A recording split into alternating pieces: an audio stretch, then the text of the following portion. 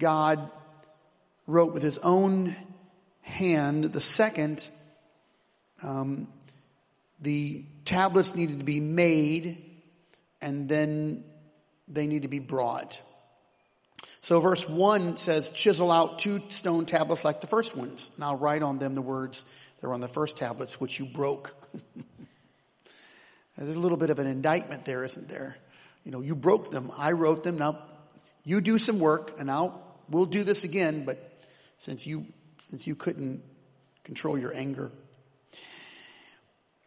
And then he presents himself, and verse 4 of Exodus 34, Moses does exactly what the Lord commands. And he goes up to Mount Sinai early in the morning, and he carries these stone tablets, which we would assume clearly that they are blank.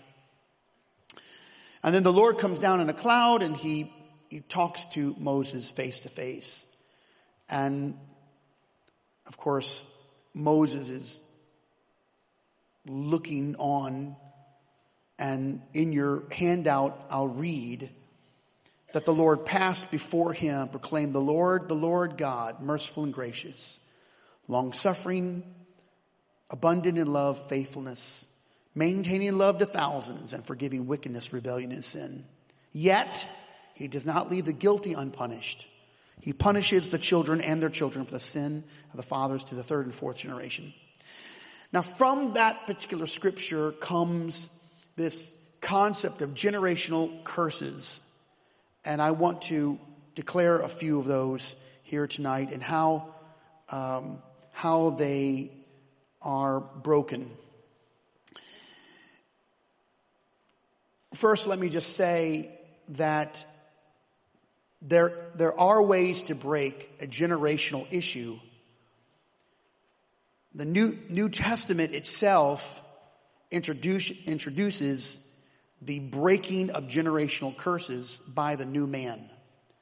And so there are remnants of these generational, and I'll call them issues or conflicts.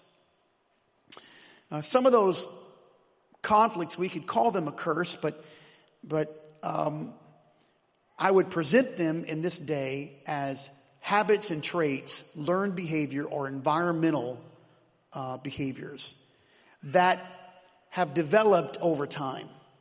So if by chance someone grew up in an environment where they speak a particular language, a slang language, or some off-colored words are commonly used, and then the next generation, and then the next generation, this could carry on for many, many generations, and it does. These are habits that form. And so to break those takes some work. And I offer this, that the new birth experience and the blood of Jesus is more than enough to break all generational habits and issues. However, there are common threads and common problems that do persist. And we have to pay attention to those so that we can change the family structure that's contrary to righteous living. So I have from time to time people questioning, is this a generational curse? Because my father was this way, am I naturally cursed? The answer to that is no. Because you're baptized in the name of Jesus. You've been filled with the Holy Ghost. The blood has been applied. You are a new creature. But that does not mean that your natural inclination has changed. Now, I know this is very difficult because we believe that we're a new creature. It should. But there are things that we have to flush out of our system. And I think this is why Paul said, I die daily. Because there are some things that take time to reform. So it's in this concept, it's a birth, but there's to relearn maybe the thought process and to reconsider. So this is a very complex thought, and I'm going to tell you there's no way that I can finish that thought in our setting. So what I do want you to know that there are a list of firsts that I offer to break any structure that you feel has been handed down from your family that's contrary to righteous living. First is the Word of God. The Word is the manual. It is the roadmap. It is the guide. If you buy a new car or you buy an old one, you hope to have the manual to the car. It will speak to all of the engine, the parts, places that you need to know. The fuse box. It'll show you where the wires are supposed to be connected or how to operate the manual. The Bible is that book that guides us on how to change the structure of our lives, of our homes and of our families. So the first thing is the Word. If you're going to be saved, and I'm talking after the new birth experience, you must be in the Word. You have to stay in the Word. Now that sounds simplistic, but that means that you have to carve out time on a daily basis to be in the Word. It means you have to change the structure of your day. Now, it's easier for me in the morning. It's a lot easier if I'm up earlier, but maybe your schedule is different than mine. But it's very difficult in fact, I think it's counterintuitive to ask someone for counseling or to schedule counseling and try to have help with any issue in our life when we are not in the Scripture. The Bible actually can rectify, restore, and answer the questions that we have. But because we're not in the Word, we're seeking someone else's advice. And that could be dangerous if they're not giving the answer from the Scripture. The Bible is your manual. If you want to break anything in your life, stay in the Word. The Word will lead you out of that generational family, whatever the issue has been. The second of the first is the principle. Principle living enables the success of the program. Now I'm going to talk about the program in a minute. But principle living. What are the principles that you live by? And those principles are the enablers of the program. None of the programs for breaking any addiction work. None of them. I submit none of those programs work. Because they are all contingent upon the individual. Yes, the teacher can be great, but when all is said and done, it always resides with the recipient. Faith in programs is a very dangerous thing. Well, I've done this and I go here and I go there. The rate at which the criminal returns into the court system has become so high. Recidivism rate is like 75% now. People are going through club soda. They're going through rehabilitations.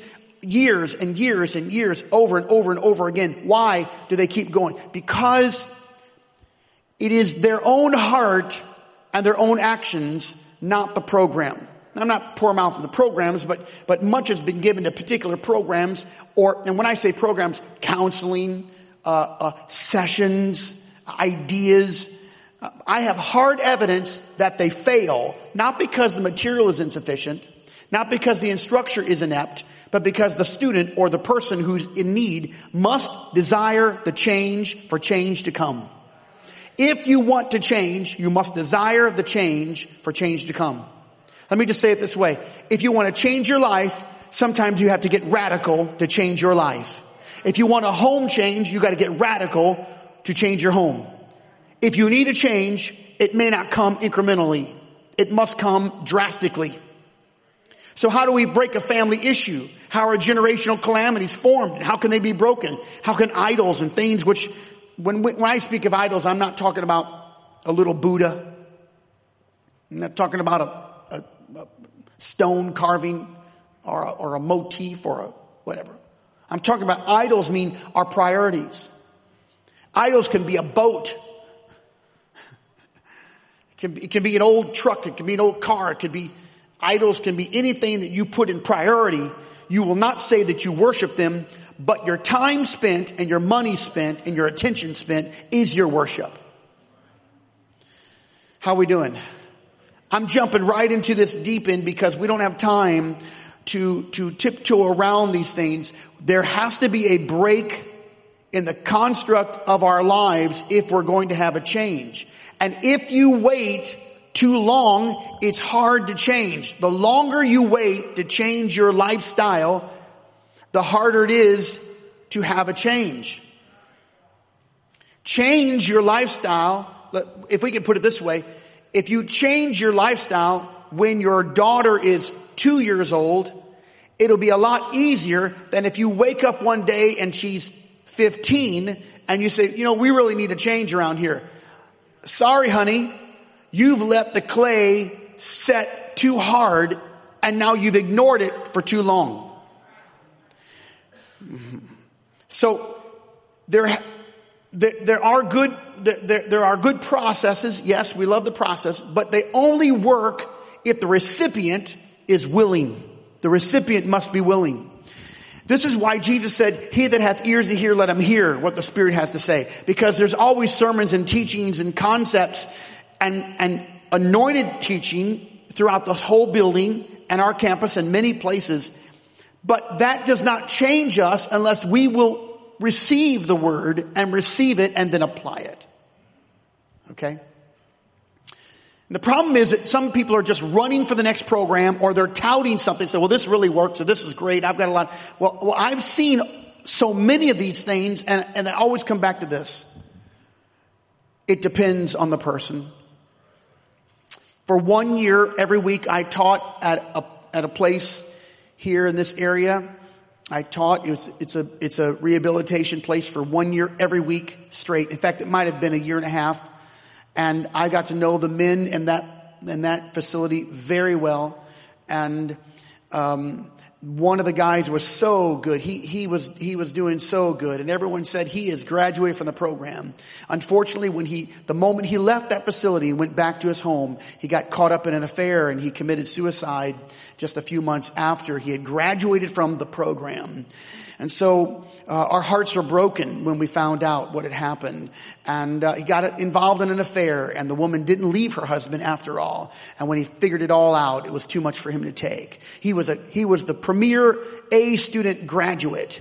And from at time and time again, there has to be a break of the chain that binds us. And when we put our faith in anything that men make, and men can make things out of the scripture. Well, this is what you do here, and then we're going to give you a program, steps here. Wait a second. All of that is good. But as one elder used to preach, you have to have the want to. You have to have the desire to. And I submit you have to be radical. Here's number 3. Personalities or personality presentations are not critical for groundbreaking. Let me help you with that. The charisma of the speaker is not necessary. The high charisma of a speaker is not necessary for you to make a change. And how many times have people been running after Tony Roberts or whoever out there? I don't know. They're running after someone who gives them a good motivational speech, and man, wasn't that wonderful. That's called living in the land of inspiration. And inspiration is wonderful, but if you live in that land and you don't have any application, then you are intoxicated with the personality. Personality presentations, although they're nice, it's good, but I've seen this before where a lesson was given with not much information, maybe even minimal directives were offered, but the recipient embraced it and their lives were changed forever. I'm going to go hear this person. I'm going to hear that person. I can't wait to hear that individual speak. Yes, but the person you may not be seeking might actually have a word that would change your life. Be careful. No one in this house is Jesus Christ. Be very careful before you gravitate to a personality presentation. That does not break the yoke. The anointing breaks the yoke, and anointing is never man-made. God anoints people for his purpose and for a time. And he can move people up and take people out. He can move them side to side, up and down, because it's always for his purpose. Okay, everybody still with me? Now the Spirit is willing. The question is, are you willing? The Spirit is willing. The question is, are we willing? Matthew 19. Jesus said, why do you call me good? There's none good but one that's God. But here's the scripture. You can underline this. But if thou wilt, if you want to. And then in verse 21, Jesus said, if you will be perfect, if you like to, here's what you need to do. So look at this. This is the action of the person who hears the word from Jesus himself. But Jesus even submits, if you want to, if you will, if you want to have eternal life, keep the commandments. If you want to be perfect, I'll give you some directives. Sell, give, follow me. So, in the construct of creation, we are the ones of all creation that's given the will. All ecology, all plant life, all are commanded to bow, to submit. All the animal kingdom, none of them have the will that we have. We are unique. We're made in his image. So we have the will. So it's, if you have the will, then you can. If you wilt, if you want to. If you want to. If you want to be saved, you can be saved. If you want to live righteous, you can. But you have to desire it. So if you want to break anything in your life, you can break it with the help of God. But there must be a desire to change. This has been written years ago. Weight loss is not about food. The writer said it's about what you think. There's not much reply on that, but you know I will move on. This is James chapter 2, and I take it from the NIV. Someone will say, you have faith, I have deeds. Show me your faith without works, or with faith without deeds. I'll show you my faith by what I do. You believe there's one God? Good. The devils believe, the demons believe, they're trembling, they're shuddering. You foolish man, do you want evidence that faith without deeds is useless, or works without? Was not our ancestor Abraham considered righteous for what he did when he offered his son Isaac on the altar? You see that his faith and his actions were working together, and his faith was made complete by what he did. Here's verse 26 from the King James. For as the body without the spirit is dead, so faith without works is dead. You can say all the right things out of your mouth, all these wonderful words, but it's what you do that mirrors what you say that makes the difference. Faith, proclamations, without works, actions, it is dead. But I have a sad report that many people attend churches and have proclamations about what they believe, but there are no works to follow up what they're saying they believe. So this is critical for us. If you're going to make any change in your life, if you're going to reform a habit, you're going to have to work on that habit. You're going to work on the new you. The new you. Let me offer a few elements here for maybe our understanding. The first element is the working of the Holy Spirit. Therefore, if any man be in Christ, he is a new creature. Old things are passed away. Behold, all things become new. We begin there. We're always there. The Holy Spirit must draw us. If you're going to change your home, change your life, we need the working of the Holy Ghost. It's not a man-made thing. This is a working of the Holy Spirit. I rely upon him. There is a work for him to do in my life. Number two, it's the desire of my heart, because I have to ask God for a new heart. Those are my desires. Jesus said, seek ye first the kingdom of God and his righteousness, and all these things will be added unto you. Well, what things? What things will be added unto you? All these things. I would submit to the congregation and to all the believers. Are you ready? When you begin to seek the kingdom of God and his righteousness, the things that you once desired will change into the things that he can give you. So if you begin with a bunch of desires that are really not godly, they're not in his will, and you're thinking, man, if I just do this, I'm going to get all this stuff. I'm going to win here. I'm going to succeed. Well, if you seek the kingdom of God first and his righteousness, or to do right the way he wants us to do right, according to his definition, for we know that all things work together for good. Amen. That's not where it stops. For all things work together for good. To them that, here's two requirements: love God and are called according to his purpose. Watch this. Love God. How do you love God? With all your heart, your soul, your mind, your strength. You are enveloped loving God. You love God to the point you want to please him and not yourself. And who are called according to his purpose, not your own purpose. Your purpose, my purpose, is contrary to his purpose. My will always battles his will. If Jesus in his flesh had to say, thy will be done, I also have to say, thy will be done. Are you with me here? Now watch this, because there is a desire of the heart, but the heart has to be in alignment with the Lord. How do I break anything until I change the desire of my heart?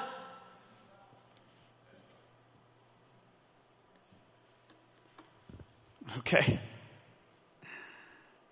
Oh, years ago I preached a sermon, I think it's called The Eyes Have It.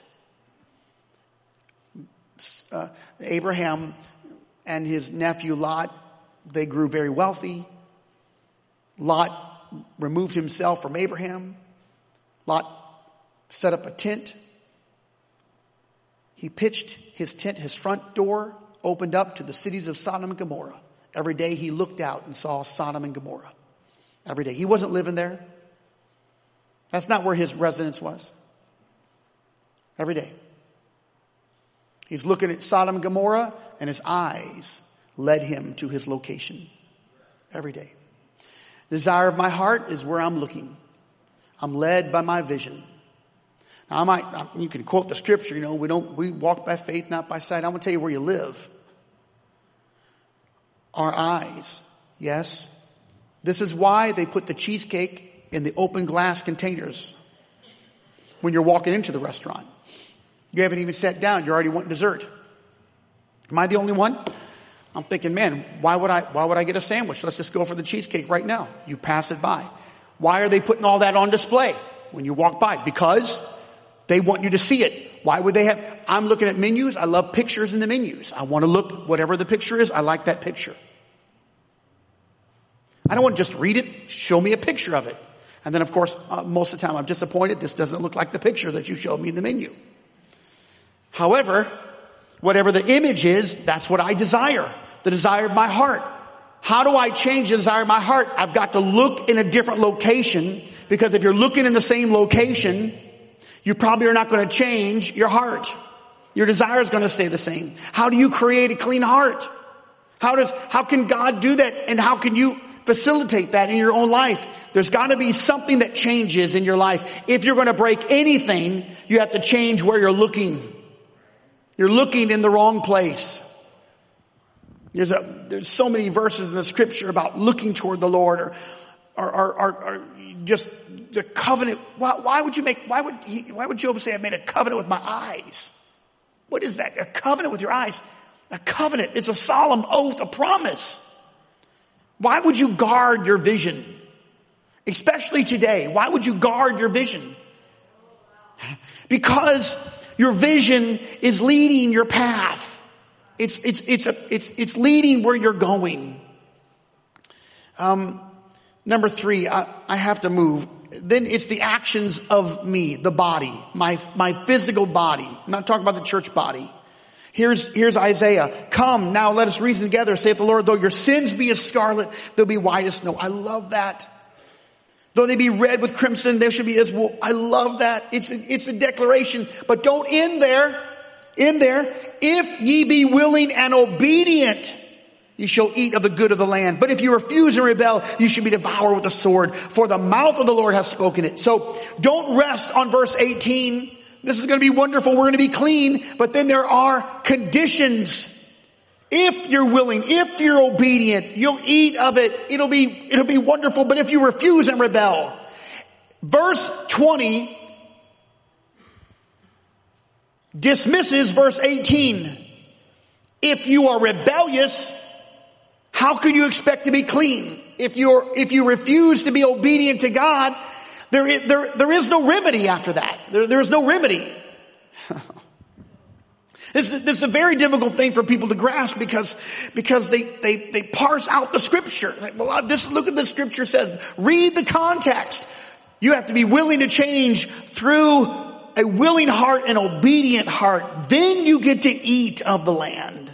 He's going to clean us. He's going to make us new. Whatever was is going to be brand new. However, there is something about my actions, what I do. It's critical what I do, what we do. There's a parable that the Lord spoke about 2 sons. The father went to the first son and said, would you work in my vineyard? And the first son, yes, Dad, of course I'm going to work in your vineyard. I want to. But he never went.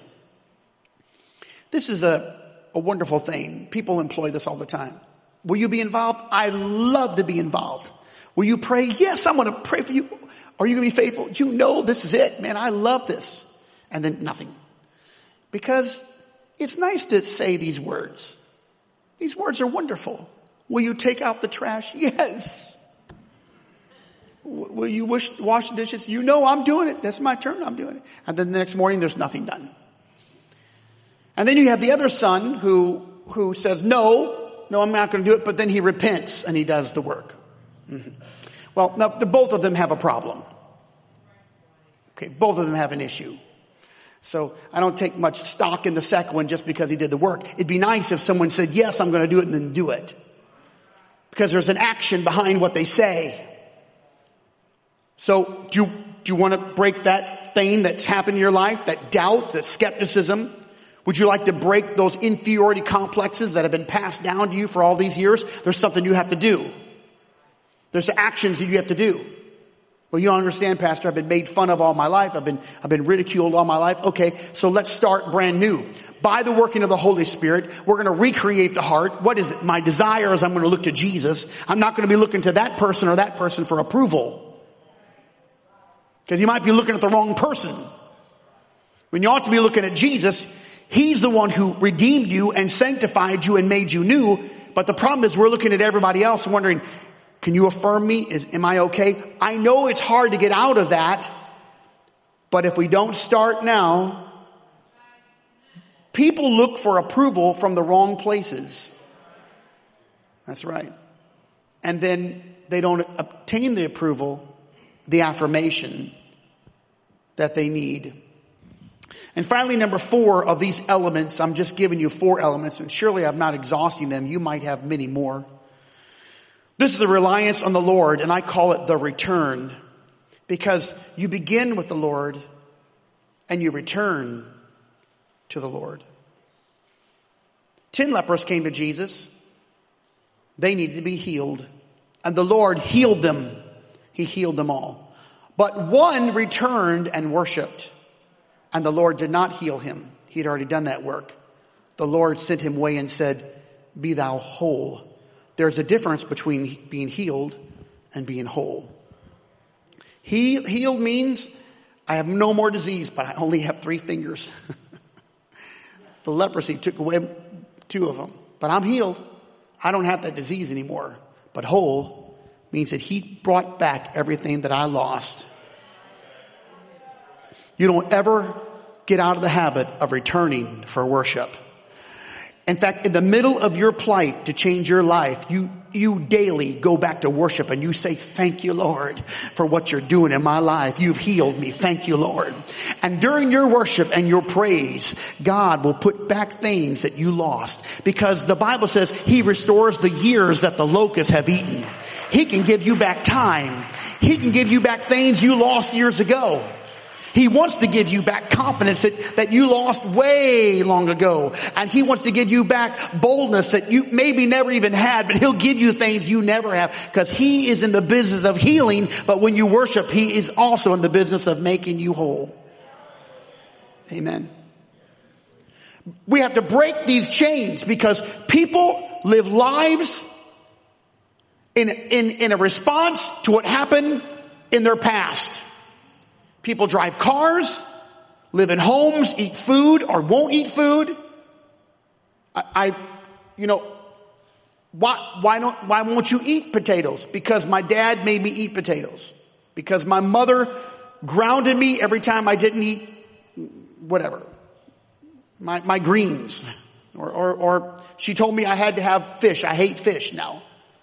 So what? So now I don't want anything to do with fish. I hate fish.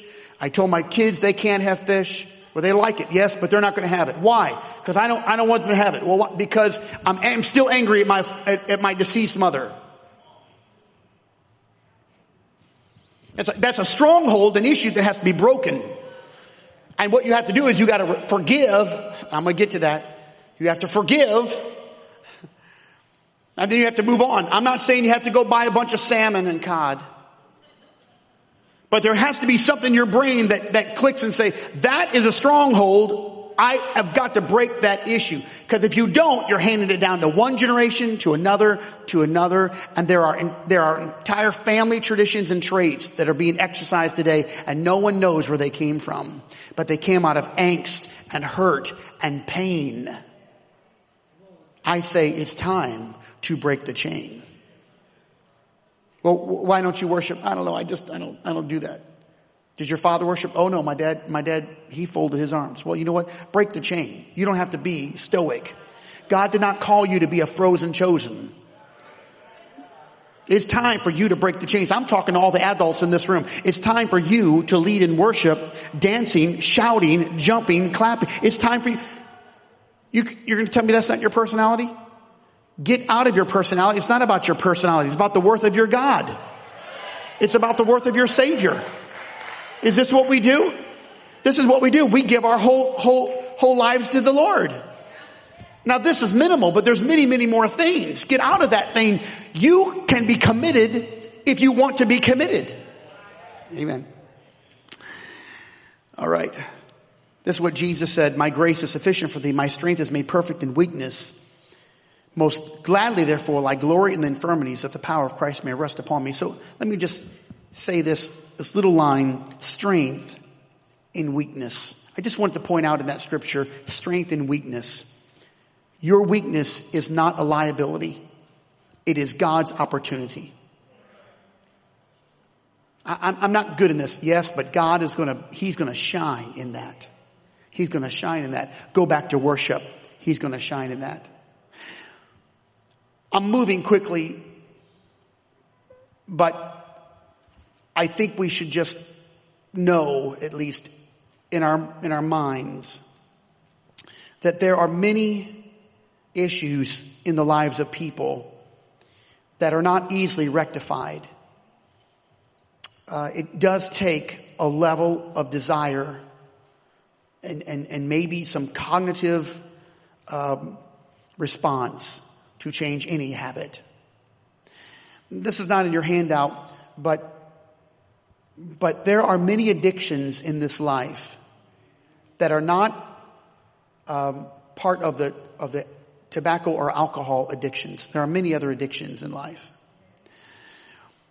There are people in churches right now that are so insecure that they have a great need to buy things every day because they're filling a void that the items cannot fill, but it doesn't stop them. They're addicted to things. There are men that are struggling with the lack of affirmation that began way back in their childhood. And there are people of all ages that struggle with self-worth. And those things came from environment. It came from early conversations. Some of it came from a lack of love, lack of parental guidance, conversations. I'm reading about the deficits of conversations among parents to children. And the deficits are very glaring at the minimal time that fathers talk with their children. Mothers now, it's more than the father, but mothers talk very little with their children. It's interesting to me that 30 minutes of time is now almost impossible for any family to sit down and have a conversation without a cell phone or a television on or music in the background. And as I start to read through these reports and this investigation, this has been going on for a long time. But what's happened is that we've relied upon other things to break up the monotony or the deadness, the silence among each other.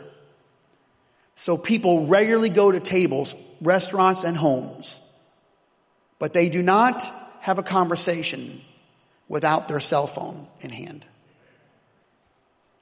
So the cell phone has become an addictive quality. In fact, there are people who actually have conversations with each other and other people sitting at the same table. I was just in a meeting the other day and men were at the meeting and 3 or 4 of the men were on their cell phones while a presentation was being made. And I'm going to tell you, those are professional men. But I was disturbed. And I thought, this is not the place to crack out that phone and to peruse through something. I thought it was a blemish on them. I thought it was a shame. I'm not judgmental or anything, I'm just... This problem is the lack of communication has reduced the quality of communication. So that when we communicate, we're communicating over subjects that lend itself to correction, instruction, directions, but never communion. How are you? How was your day? Tell me about your life. What do you think about that? How do you feel? What's happening? Now, Reagan is open. Allie will get to it pretty quickly. Reagan's happy. Allie's suspect. Roman, I'm pulling it out of him. How's it going? Don't give me a one-word reply. Describe. How's your day? Good. That's the last word. I never want to hear good. Good. What does that mean? Describe. Unpack G-O-O-D for me. Because there's a lot of suitcases there. Were you late for your appointment? Were you late for appointment? Roman says yes or no. Allie says it wasn't my fault. Reagan said they're happy when I get there no matter what. Nico, his response is, why would I be late?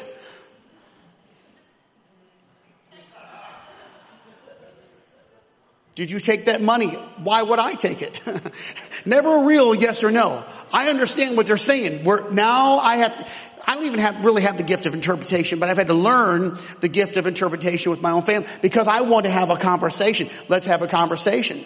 How about this? You want an application? When you get out of your bedroom and you have to go somewhere, just know I'm at the table at 7:30 in the morning. I want you to get up a little early, sit down with me and spend 10 minutes with me in conversation.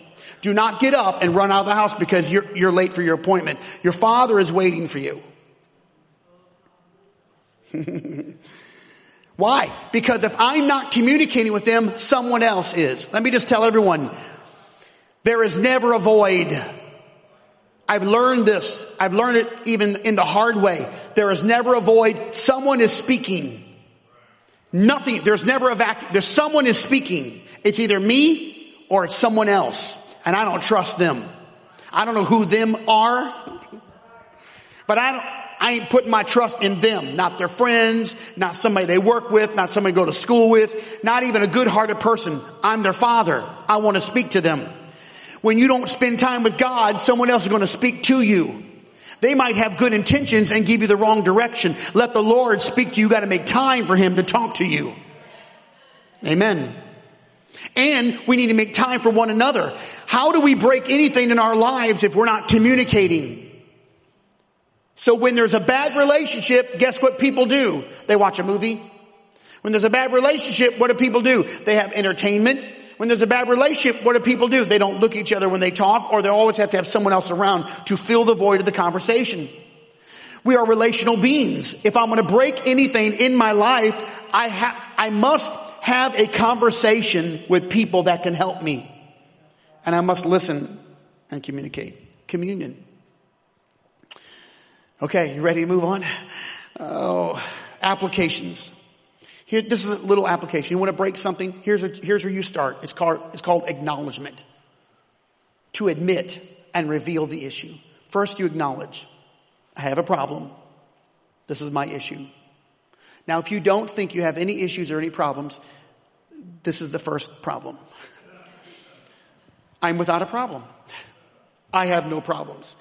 Well, then we'll identify that issue as pride. Then your issue is pride.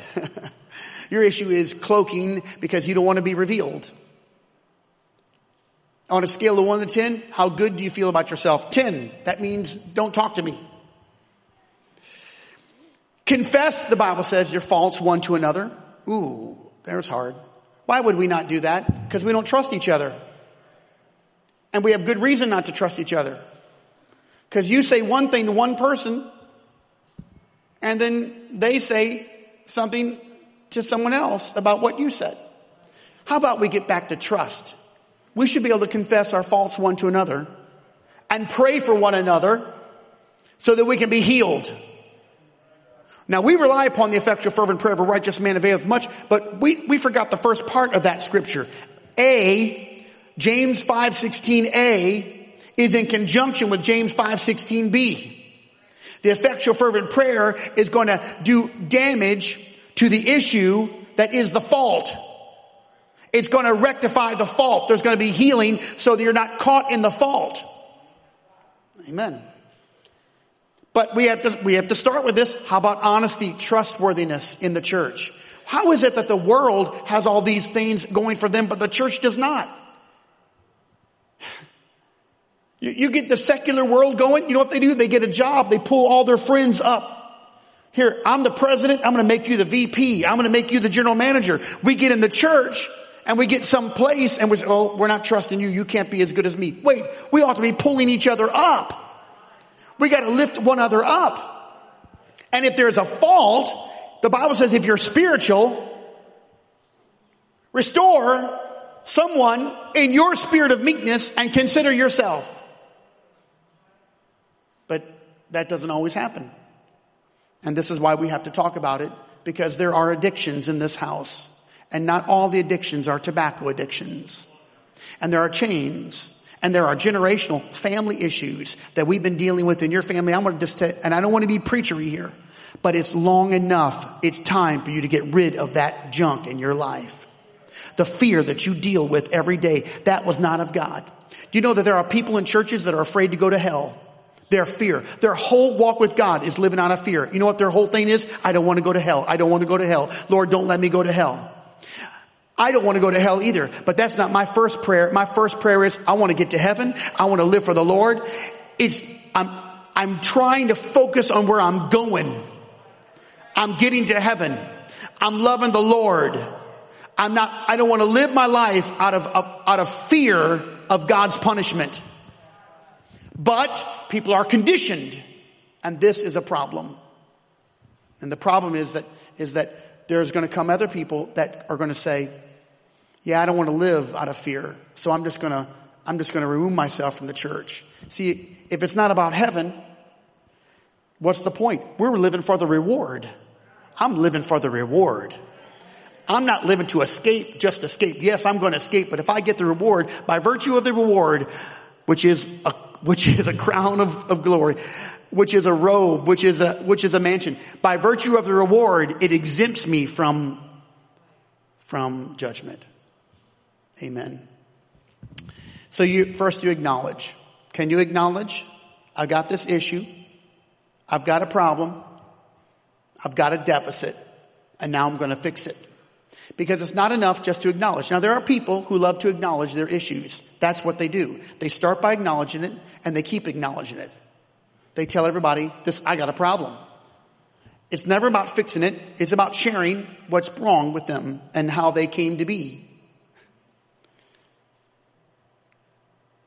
This is not a process of just acknowledgement. Amen. This is the process of breaking the chain. After you acknowledge, there has to be repentance. It means to turn away from the matter. It is an about face. But if the wicked will turn from all his sins that he hath committed, that means you stop doing what you used to do.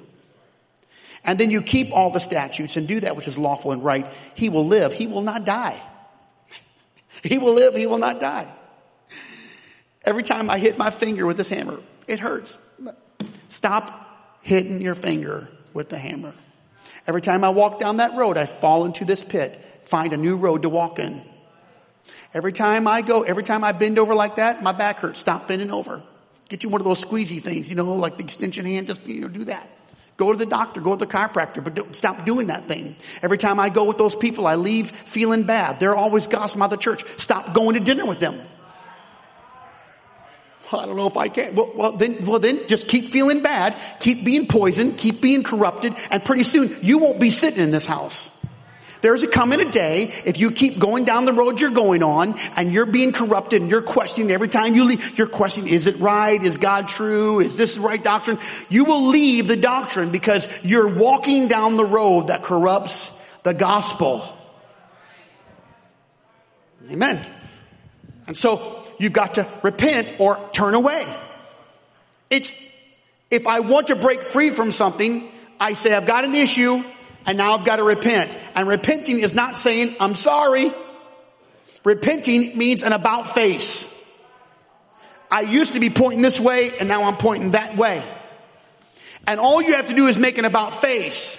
And now your position, your location may not have changed, but your direction changed. So I'm not always concerned about location of people. I am concerned about your direction. Because someone could be really far along in Christ, but they turn the wrong way. And someone could be starting out, but they're heading the right way.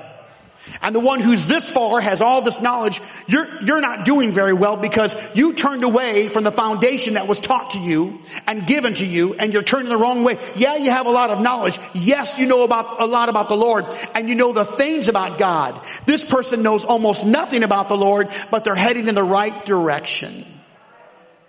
You have to repent. Do you know that when you're offended and you're wounded and hurt, you're scorned and rejected, that the way to get out of that is to forgive? And watch this. You forgive them and you repent before God. Why do I have to repent? They hurt me. There's the parable. Jesus is trying to make this clear that this servant owed his master, can we just say, thousands and thousands of dollars. And the master forgave him.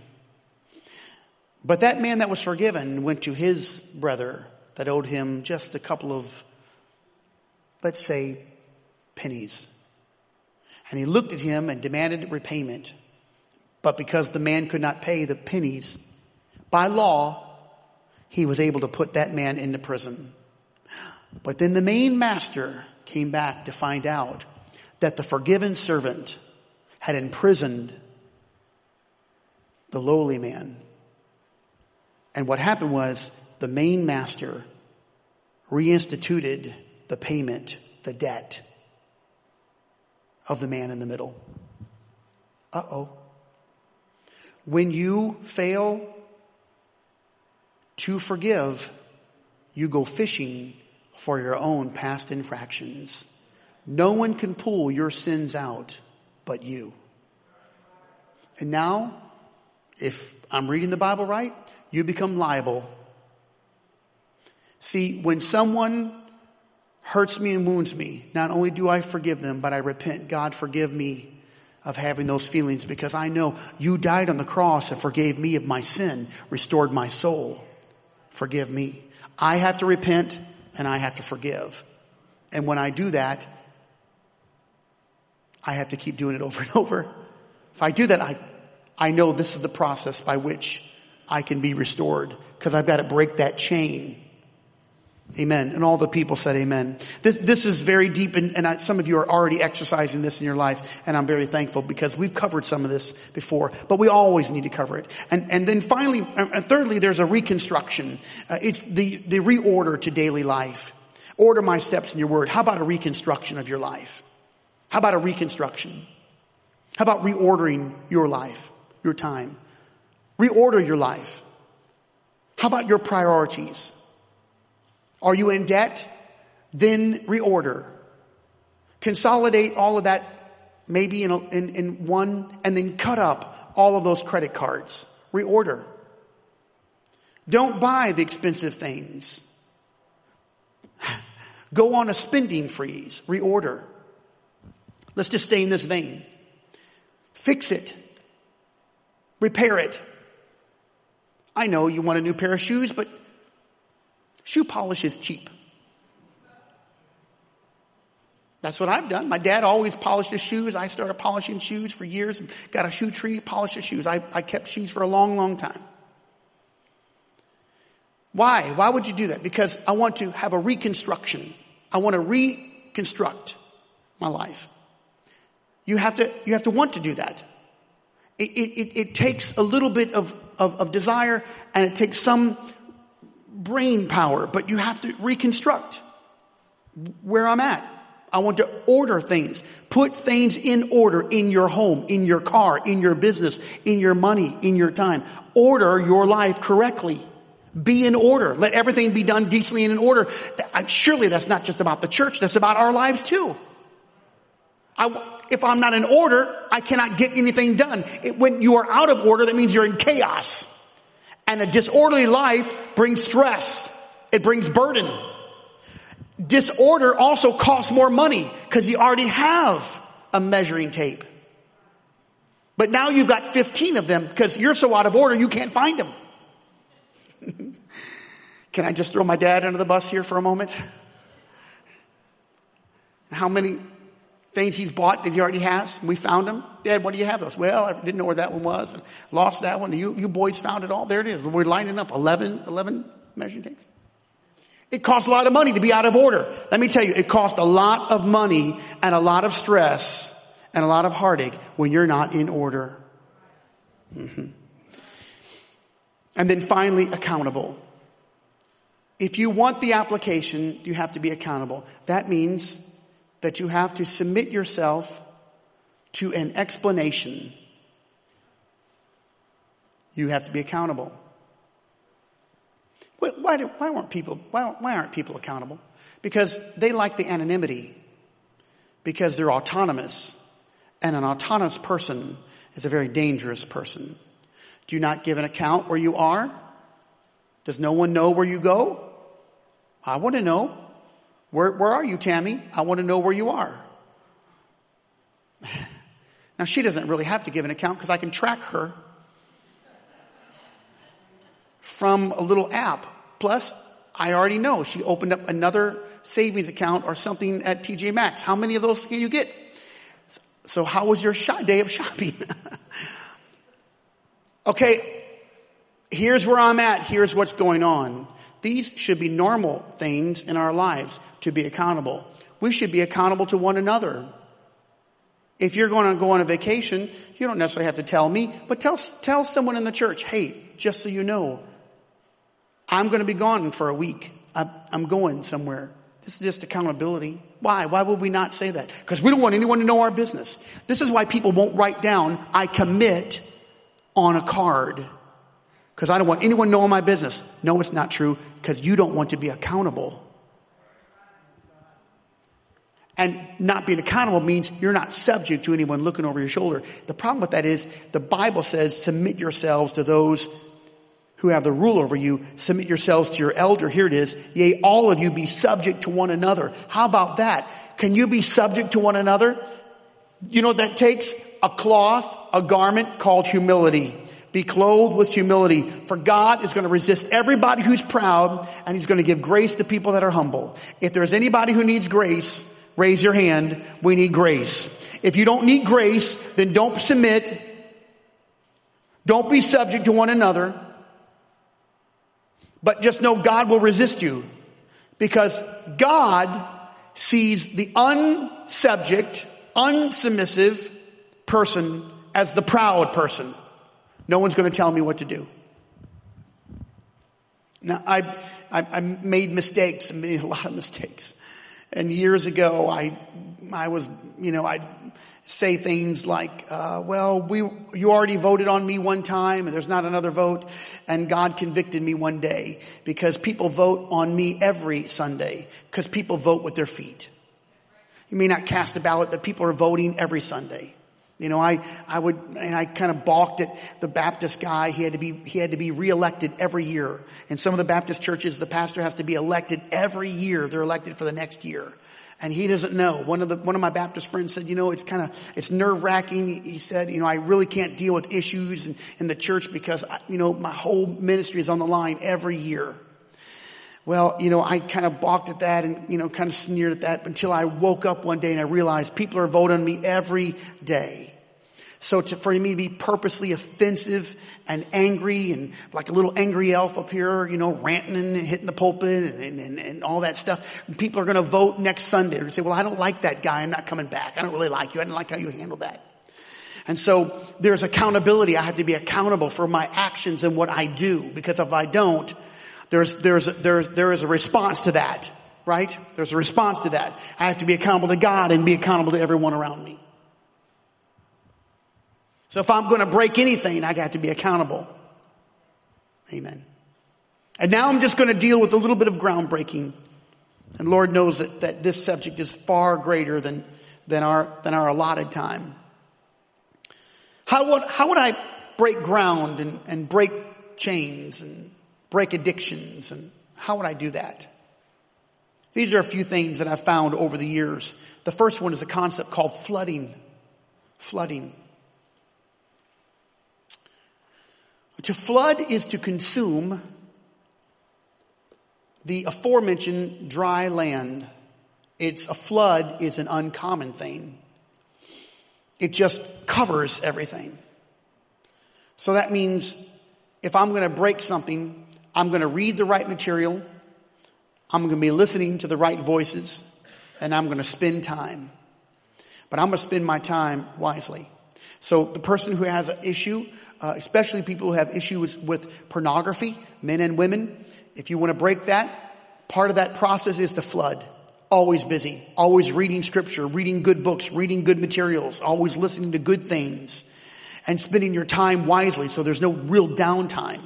Depression often happens in the lives of people because they've got a lot of time to rehearse. Anger comes because there's a lot of time to rehearse. They're not filling their time with good things in their life. They're not talking to the right people. They're not listening to the right voices. They're not reading the scripture.